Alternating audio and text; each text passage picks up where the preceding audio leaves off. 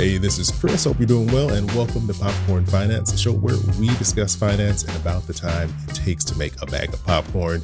If you're like me, you probably have more usernames and passwords than any human could possibly remember. So how do you keep your digital financial life safe? The other day, I was sitting down listening to one of my favorite podcasts, the SMR podcast, and they were covering this exact topic about these password management tools that are out there. So I reached out to one of the hosts, Rob Dunwood. He's also the host of the Tech John, and he was kind enough to join me here today to talk about some password management tools. So Rob, welcome to the podcast. Hey man, it is so good to be on with you. Thanks for having me on. I've been using password management tools for years now, just because last time I looked, I got like 500 plus passwords, which is way too many. That's it's ridiculous. I don't even know where I would have written that down if I had a notebook or something containing all that stuff. And so I want to know, like, what exactly, for those who aren't familiar with what a password manager is, what exactly is a password manager and how do they work? A password manager is essentially a piece of software that you're going to use across your web browsers and generally on your phone or your iPad or tablet. What they do is, instead of you having to remember username and passwords for every single site that requires one, the password manager or password vault will remember it for you. And not only will it remember it for you, it would actually create safe passwords for you. Because one of the things that happens, one of the reasons why I strongly recommend password vaults, is that people are creatures of habit. You're going to get 8, 9 passwords that you can remember, and you're going to just reuse them over and over and over again. Yeah. And you think, oh, well, this one was truck 57. I'm going to make the next time I'll do truck 75. That doesn't work because computers are really, really fast at trying iterations of things you've already done. So to make a long story short, what password managers or passwords vaults will do is they will create extremely safe passwords for you, and in most cases, securely keep those passwords in your vault. I say in most cases because one of the biggest names out there, LastPass, and that's probably the show you were listening to, they have had a major fault. Basically, they got hacked. It was as bad as it could possibly be. But here's the good thing about password managers.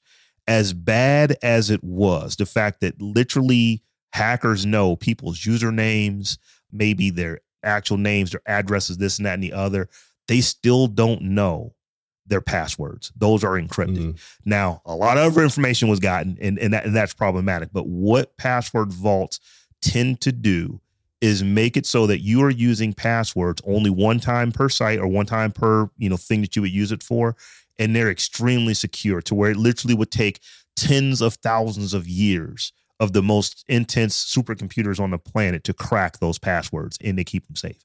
I want to kind of just touch on another point you mentioned there. You were saying that it creates these vaults, it'll create passwords for you that are complex enough to where it would take a computer a really long time to try to guess it.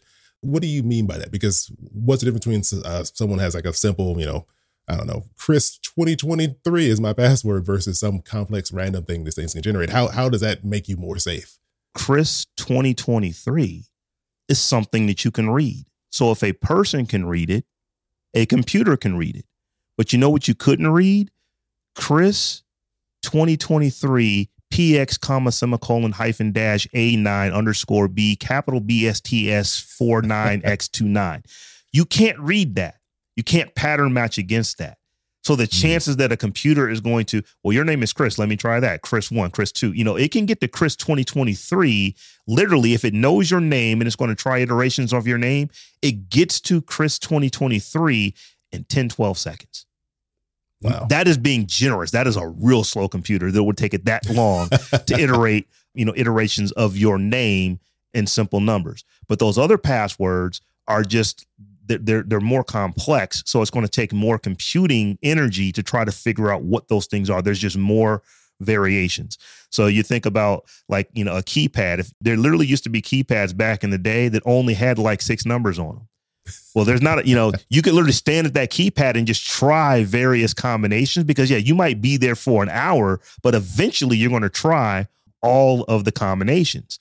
But if there are all of the characters, uppercase and lowercase, and then all of the special characters that could potentially do this, and it's randomized how those passwords are put together, it's going to take a computer significantly longer to ultimately brute force attack trying to figure out basically, let's try this password. Now let's try this variation of it. Now let's try that variation. It's just going to take it an enormous amount of time to come up with every variation based off of those complex passwords.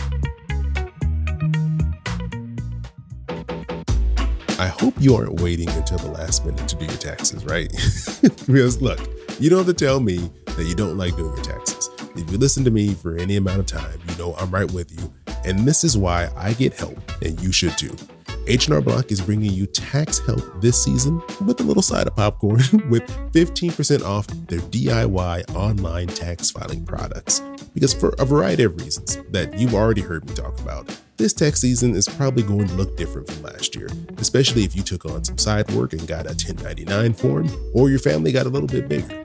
It doesn't matter what your tax situation is, H&R Block is here to help you this tax season. Their do-it-yourself platform is one of the most convenient ways to file online. And one feature that I think might be the best feature of their service is their surprise-free tax preparation experience that immediately starts with upfront, transparent pricing. And I love that because I don't want to be surprised with the price tag at the end of doing my taxes. So get started early and get your refund faster by clicking the link in the show notes, or just head to popcornfinance.com/HRBlock to receive 15% off DIY online tax filing products with H&R Block through April 18th. Again, that's popcornfinance.com/HRBlock for 15% off do-it-yourself online tax filing products with H&R Block. Do you feel secure enough with these password managers to put something like financial logins in there, like for your bank or investment accounts? Like, are they, I guess, proven enough to where someone could say, you know what, I want something unique for my financial accounts, my logins, but I know I can't remember them all. Can I go ahead and just throw them in one of these? Well, here's the nice thing about most password vaults that I would recommend, and even some that I wouldn't recommend. They don't actually even know what the passwords are. So even if in the case of LastPass, the company that got hacked and the hackers literally got everything, they even got the backups of where the passwords are. But LastPass doesn't know what the passwords are, so they still have to go through the act of, trying to hack, brute force those passwords and figure them out.